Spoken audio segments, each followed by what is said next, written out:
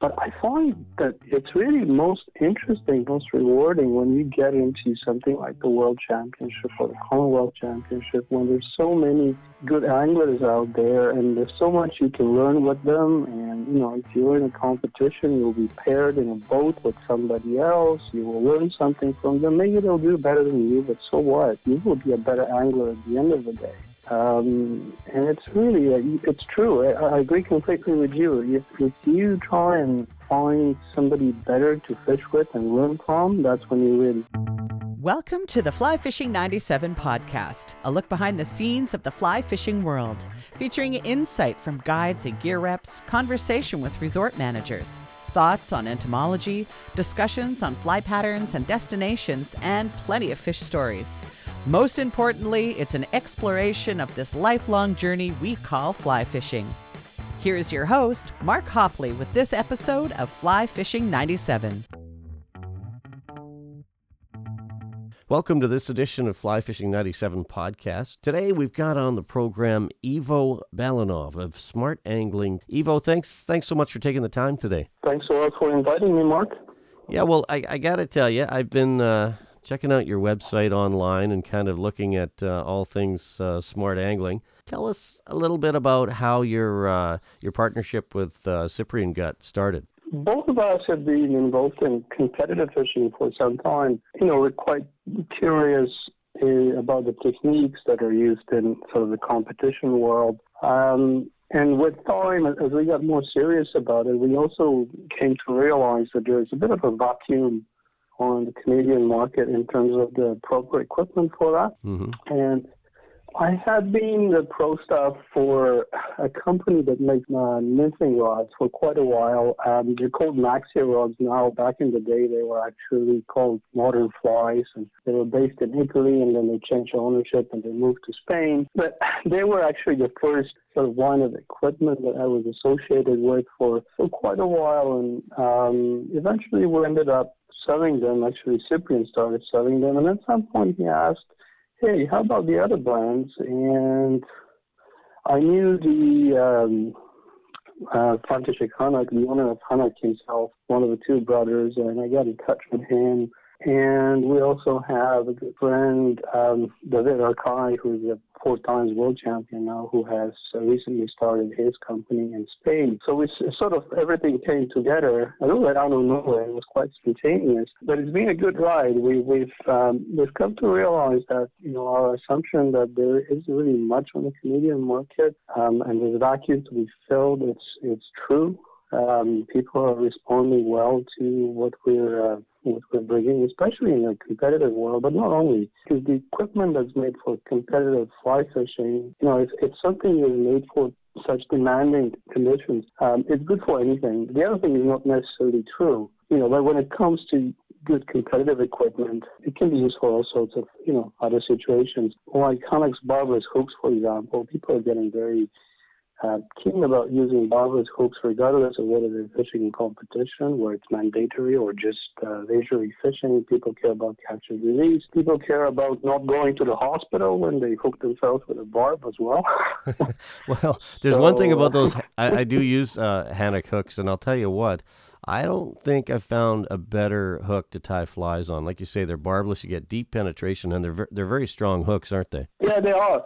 They come in a variety of models. Some are stronger than others. They're made for different situations. The nymphing hooks are generally, the jig hooks are generally quite strong. As they're the ones that get bounced on the bottom all the time, so they have to stay sharp and strong. But then when you're dealing with dry fly hooks, sometimes you actually want something that's fine and thin that holds on to the fish right away. So there's quite a bit of variety between the different models. Mm-hmm. For people to choose depending on what situation you're in. We find that people in the Canadian market mostly know 1 or 2 models, especially the jig models for nymphing. But there's a lot more out there. There's a variety of good hooks for lake fishing. There's several really nice models for dry flies. The standard dry fly hooks, the clink hammer hooks.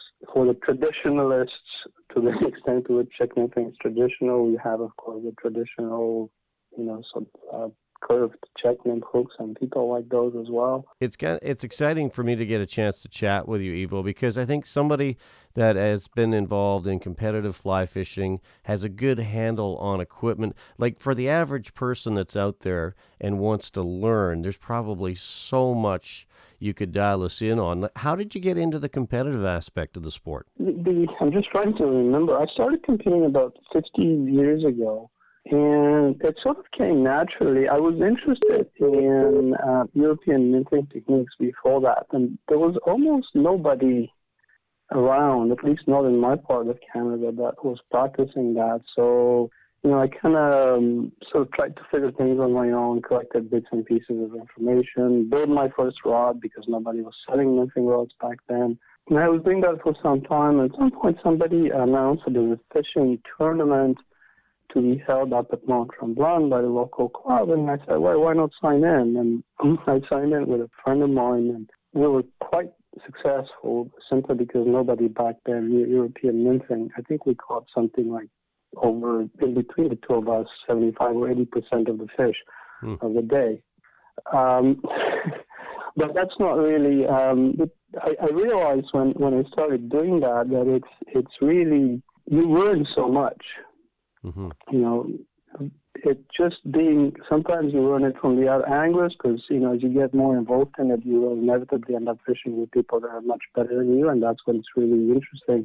Right. But also just by being put in a situation that challenges you in a way that a normal, sort of leisurely fishing condition wouldn't, you get to learn so much. To me, it's not about winning. It's not so much about the medals. I mean, everyone's happy when these things happen, but the most important thing is that you just get to learn so much and to progress so much. I find that in a season of competitive fishing, you can learn as much as you would in 3-4 years of normal fishing, and you will also learn things, especially if you start competing internationally and you start meeting some of the really good people. You will learn things that nobody writes about. There's barely any information about. There's so many things in that world where people are constantly pushing the limit that are just not, you wouldn't have access to if you weren't doing it. And it really, it's challenging, but it's also very interesting. It's very rewarding. You get to meet different people too. It's pretty social. So I like it for those reasons, and that's sort of what keeps me going.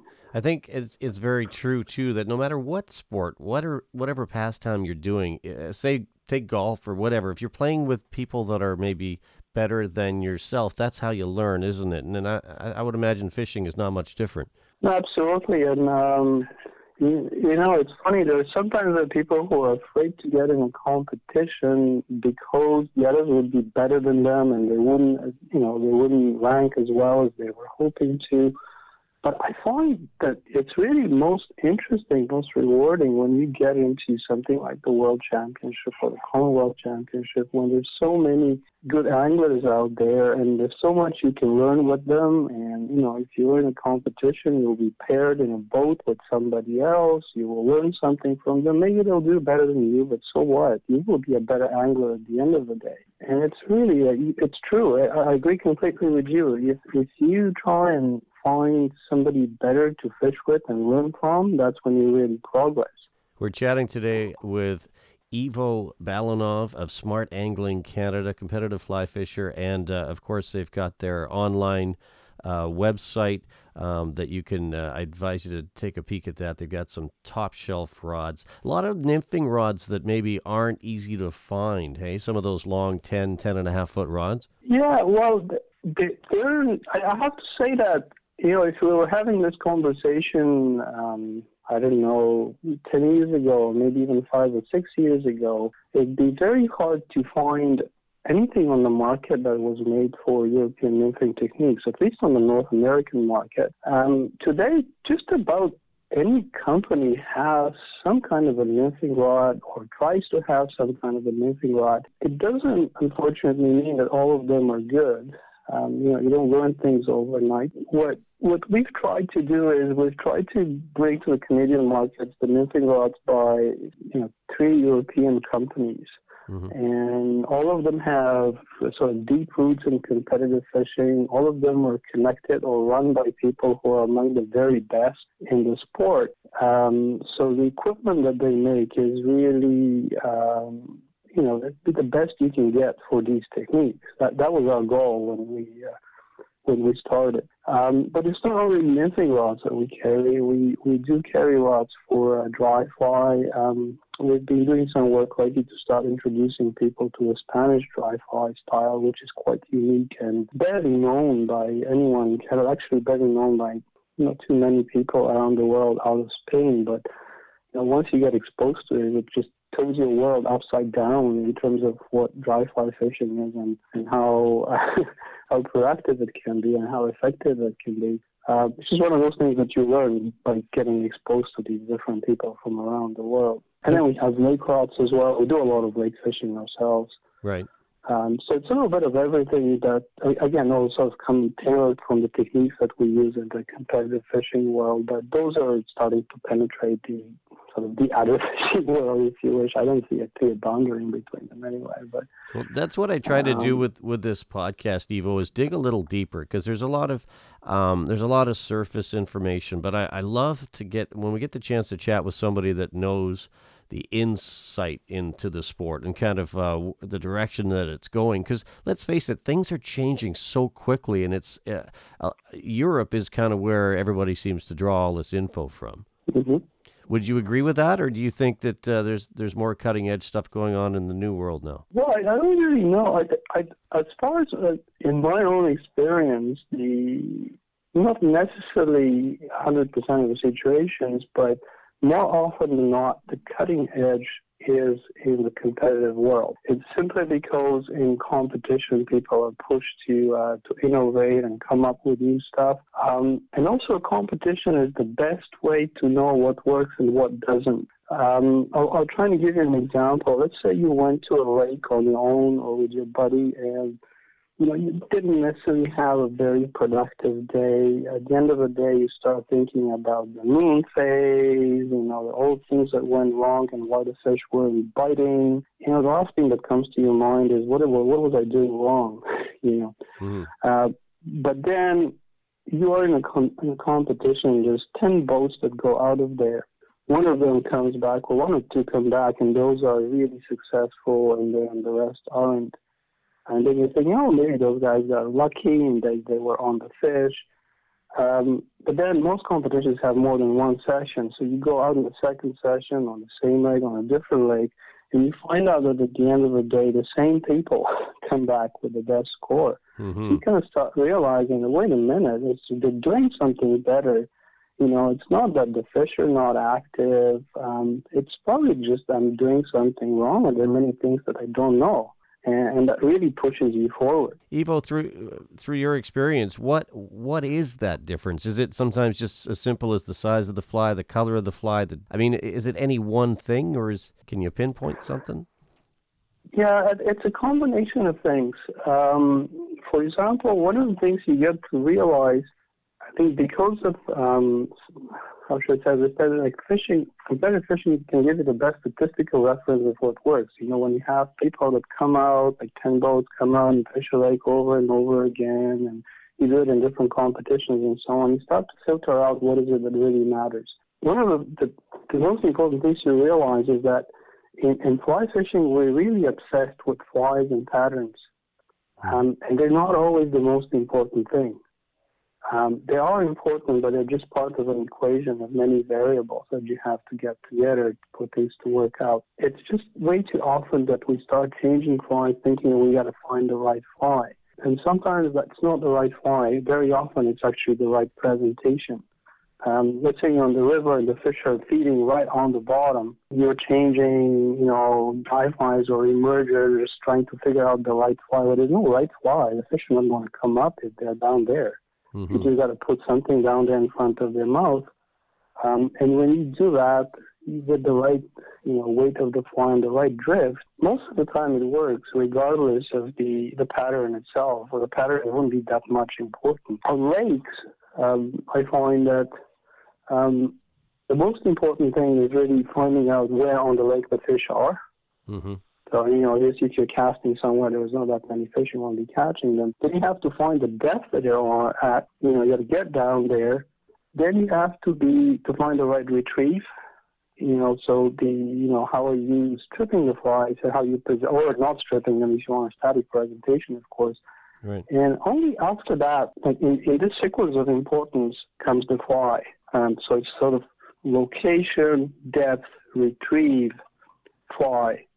And very often the diameter of the leader that you're fishing with may be more important than your flies because it can dictate. I'm laughing because I've lived that so many times. I'll give you an example. I'm just going to give you a scenario. Say you're chironomid fishing on a still water, and for whatever reason, a slightly different color pattern is working. But the reality of it is you can change 15, 20 things before you even think about changing the fly pattern, isn't it? Oh, yeah, absolutely. And, more often than not, it's not the fly. It's something else that you got to change. Yeah, that's... can make a big difference. But we enter our fly fishing experience, the first thing we all think about is flies, right? In the very beginning, when we don't know the sport, we're quite curious about the flies because they look nice, they come in different colors, and there's such a huge variety of them, and it becomes an obsession for many people. And I think with time it starts to distract us a little bit from other things that matter in being successful in fishing. Yeah. Not that the flies are not important, they are, but they're just one of a number of other important things that you have to put together. If we put half the attention we did into our tippet material or our fluoro or whatever other than the fly, you think that would be one key to more success? Definitely so. For example, on rivers, I've been knitting for about 15 years now, European knitting techniques, and it seems to be that there's no limit to how low you can go in the diameter of your tippet. I kind of keep pushing that, and I still haven't gone. I think I can even get thinner now. I used to fish with 5-weight rods. Now I'm down to fishing 2-weight rods because they can handle light tippets.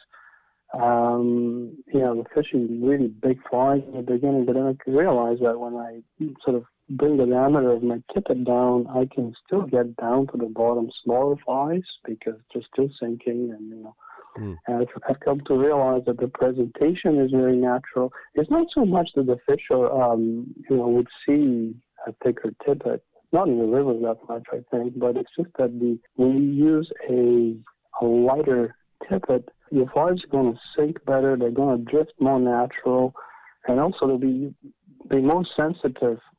Mm-hmm. Your rig is going to be more sensitive for strikes. And, these things, put together can make a huge difference in your fishing, a lot more than, figuring out a more successful, quote unquote pattern. I did notice that on your website, Smart Angling, the rods that you have, those European nymphing rods, the longer ones I was shocked actually at how lightweight, 2-weight, 3-weight, right? Yeah, well, it's, as I said, when I started nymphing in the very beginning, a long time ago, I started with a 5-weight. There was nothing else back then on the market. I built my own anyway because there were no 10-foot rods to begin with.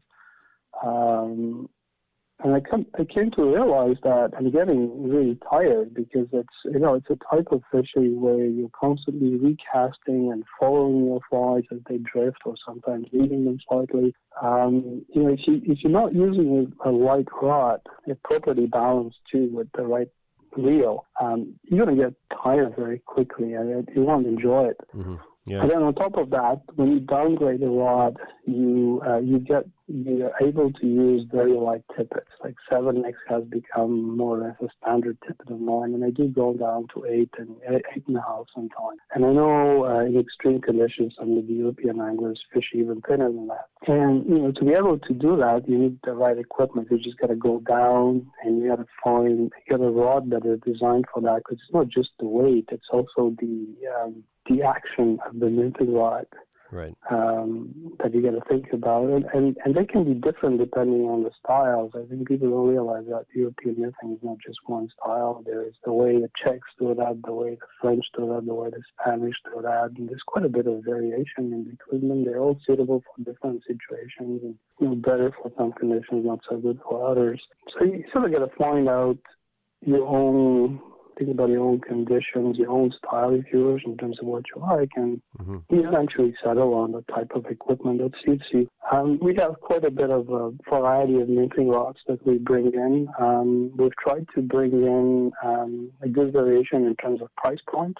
We know some people are beginners, they're not sure if they want to stick to this, they want to give it a try without breaking the bag. So we have a Hanak knitting rod that sells for a little bit over $200, I think, which I don't know if there's anything else on the market that's better than that. Then we have some mid-range rods. We have a couple of Hanak rods which actually have a system of extensions that allow you to fish them in 4 different lengths, different situations. You're fishing small streams, mid-sized, bigger rivers. You can have one rod that allows you to cover all of that. You can use those. They're actually pretty good rods for the money. And then if you start getting really specialized, then you can start looking into the Maxia and the Archive models that we carry, which are sort of highly specialized tools for certain styles. They do cost a lot of money, but they're worth every penny. Once you get into, if you get interested in it, in that level, and you really want to get to that point, you will need one of those rods. Well, one of those, not necessarily need, but one of those will help you. The thing is, if you can fish with a broomstick, of course, but good equipment will help you. Yeah, well put. Well, when you're putting a lot of time in and working rivers with a nymph rod, equipment's so important. As you said, at the end of the day, you'll be tired out if you don't have the right equipment. Being that you've been around this world of competitive fly fishing, Commonwealth Championships, World Fly Fishing Championships, there must have been a lot of different people that you've learned from, and I'm curious who's the biggest influence that you've had in your fly fishing? Yeah, I mentioned 3 names for lakes. Years ago, probably 10 years ago, somebody brought to Canada for some classes a guy from the UK named John Horsey. And John is one of the very, very best lake fishermen in the world, hands down. And having the opportunity, I took one of those classes. It was sort of a 2-day thing going over different techniques in the so-called lock style, which is fishing from a drifting boat. That's what we do in competitions. A lot of what I build on, the fundamentals are still from those 2 days. So many years after that, of course, I've learned different things. I've made mistakes or relearned things, looked at different, styles and so on. But when I look back, the fundamentals of what I learned are still what, I learned from John Horsey back then. So it certainly left a mark on my fishing. In terms of river fishing, it's 2 guys. Some time ago, I broke to Canada for some classes, a guy from the Czech Republic called Martin Drog. And Martin is several times world champion, both individual and with the Czech team, and has a number of other titles. Quite an amazing guy. Very humble, very down to earth, incredible angler. And I learned a lot from him about fishing rivers, especially nymphing the Czech style, which is sort of a short line nymphing. And after that, I had a chance to fish with another of the Czech guys, Igor Slavik, who is this year was the manager of the Czech team at the national championship, but also an amazing angler. And learned a lot from him as well. Happened to be right after I fished with Mark, and there was a lot of new stuff in a matter of a few weeks that I ended up assimilating for years after that. And more recently, in the last couple of years, I had a chance to fish several times with David Akai from Spain. And he's I think he's 27 or 20 years old, David. And he's already been world champion, 4 times, once individually and then 3 times with the Spanish team. And he has opened my eyes for a bunch of other things when it comes to river fishing. One is the Spanish dry fly style, which is quite amazing, and it's nothing like it. It sort of turns your world around and go upside down when you think about what we know about dry fly fishing. Ivo, could we dig a little deeper on that? I don't even know what it is. Come on. Well, I'll try and explain it as much as I can. Like, it really has to be seen. But the Spanish fish with an extremely long leader, and they have a particular way that they cast it that it kind of always lands in a V or in a curve. Mm-hmm. So you get let's say if what we've been taught traditionally to do a dry fly, we would get, let's say in a spot, you could get a 1 foot or 2 foot long dragless drift. With a Spanish dry fly in the same spot, you're probably going to get 10 feet or more. Right. So you can get these super long dragless drift, and the fish respond to that really well. And you also start understanding when you see that being done and you try it yourself that we think when we fish dry flies in the traditional way that there is no drag on our fly because we don't see it, but there is. It's sort of like micro drag. All right, we don't see it ourselves, but the fish see it. And once you start fishing the Spanish way, you realize the difference because you start seeing how confidently the fish come up and engulf flies, and you find them deep in their throat. Flies that otherwise would be at the edge of their lips somewhere, with doing the exact same thing with the same fly, same spot, fishing the traditional way. Right. When you're fishing those long leaders, I mean, how much contact are you really having with the fish, or is it just a reactionary take? When you're fishing the dry fly, well, you really it's sort of, you see the fish come and take, and you have to do a very sort of pronounced strike to be able to connect with it. But you learn how to do it, and the thing is that the takes are very confident. So, if you give the fish some time to take and go down with your fly, then you just connect with it. I'm still learning about it. I'm pretty new at it. It's something that you don't learn in a matter of, I've been doing it for a year. Are these leaders tapered, or are they just straight? Well, they're tapered, and there's a specific formula that the Spanish have developed based on years and years of experience. They've been doing that for a long time. We do sell the ones that are, made according to this formula and actually tied by David himself. Okay. Those are available through your site, yeah? Those are available on our website, yeah. I think there's something like $15 for the dry fly leader, and one of them will take you through a season. One or two can easily take you through a season. Maybe now would be a good time, Ivo, to run down some of your handles. So if someone's looking to find your website, what are they typing? smartangling.com. Okay. As simple as that. And what about Instagram? The hashtag will be Smart Angling Canada. It will be the same thing on Facebook as well. We added a Canada to it because there happens to be a smart angling company in the UK that deals with carp fishing, but I don't think that's what our clients are after. No, fair enough. Can I ask you this? Do you spend a lot of time at the Vice? That's a good question. Maybe not as much as other people. For flight tying, I like fly tying, but probably not as much as most of my fishing buddies. I consider myself to be more of a sort of fly tyer by demand. I like tying the flies that I fish with.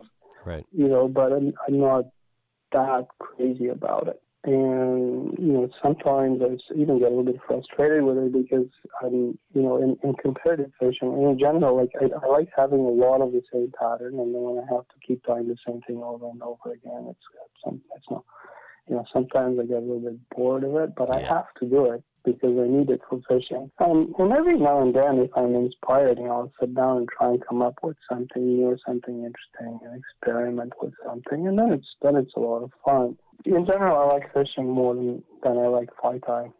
Yeah, fair enough. I think there's a lot of people in that boat. I just find for me it really stretches the season, right? You get into the cold weather, and it's time to get going. Absolutely, and I totally respect people that are very much into fly tying. We all fish or tie, I think, first and foremost for fun and recreation. So.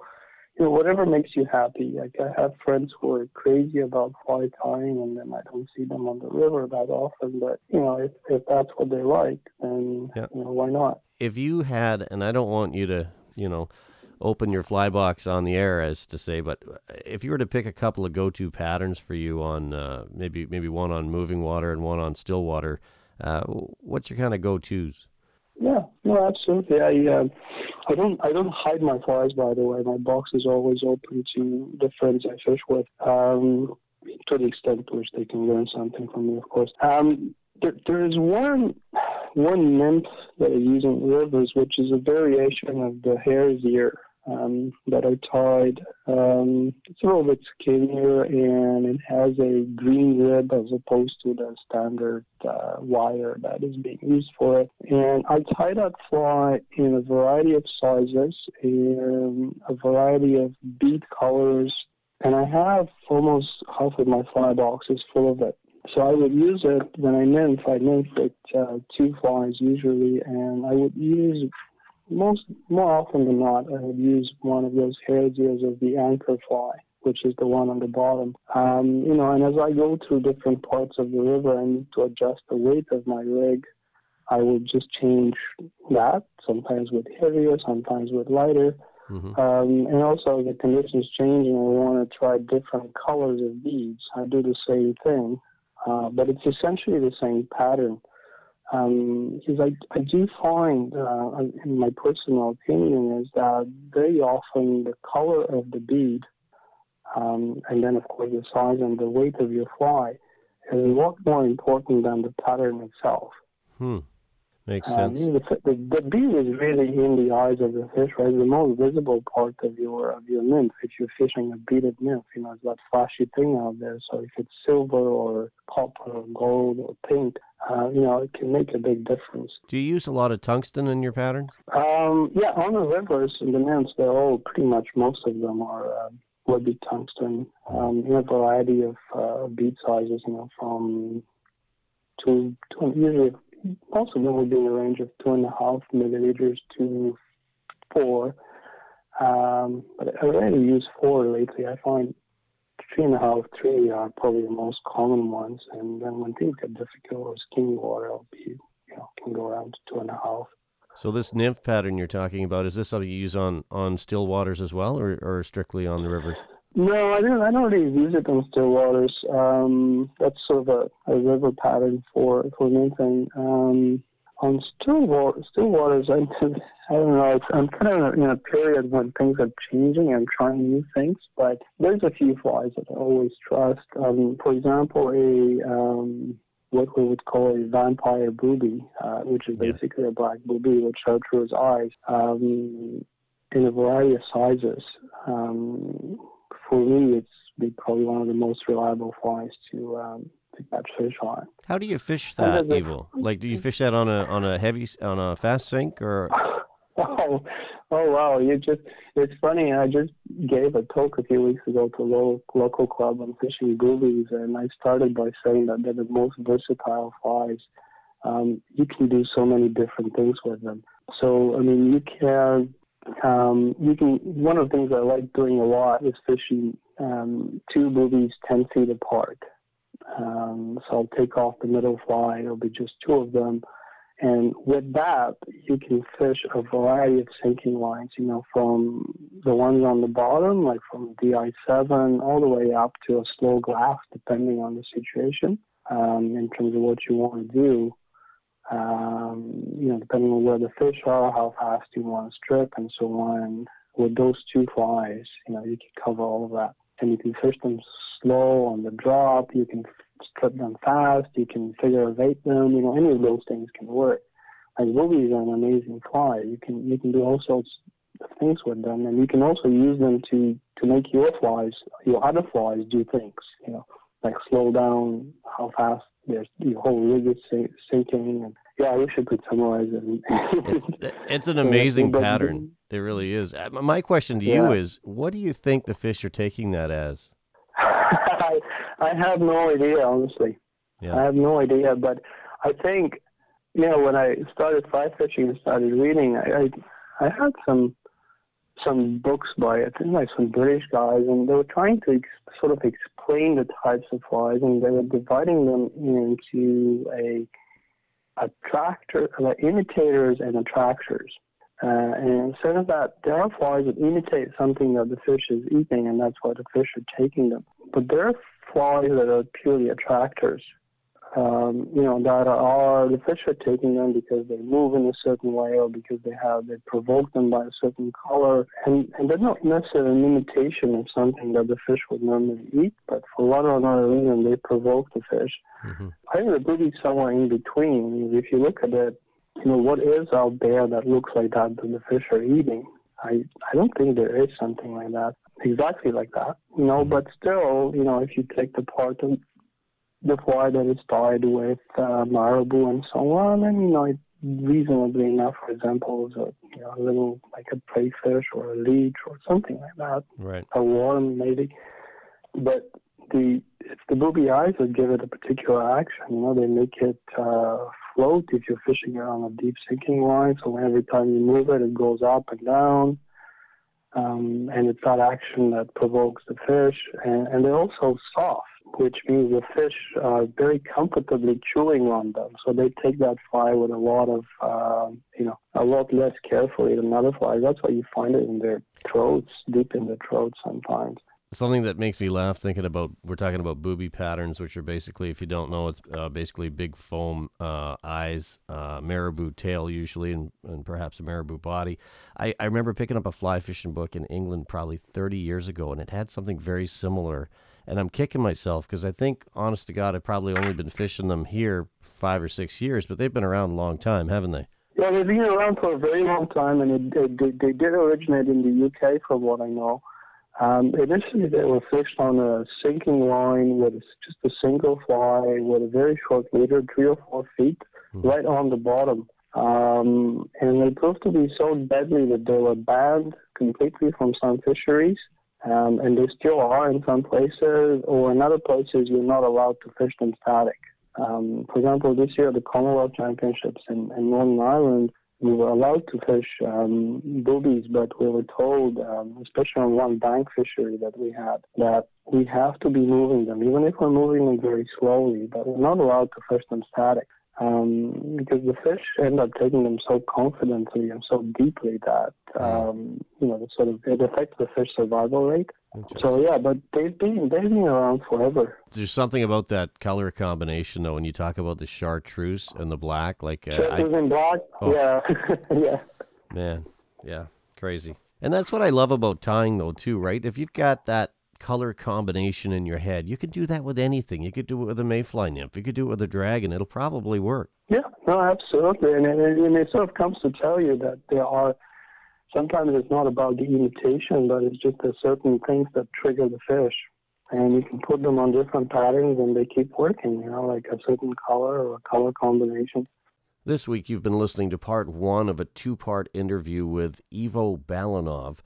Ivo's the co-owner and marketing director of smartangling.com. A glimpse into the world of competitive fly fishing and all the gear that these guys are using. Check out their website. That's smartangling.com. And we'll have more with Ivo next time around on the podcast. Thanks for listening to the Fly Fishing 97 podcast. Your feedback matters. Let us know if there's a person or topic you would like to hear on the show. Email us at mark@flyfishing97.com. Until next time, tight lines, and we'll see you on the water.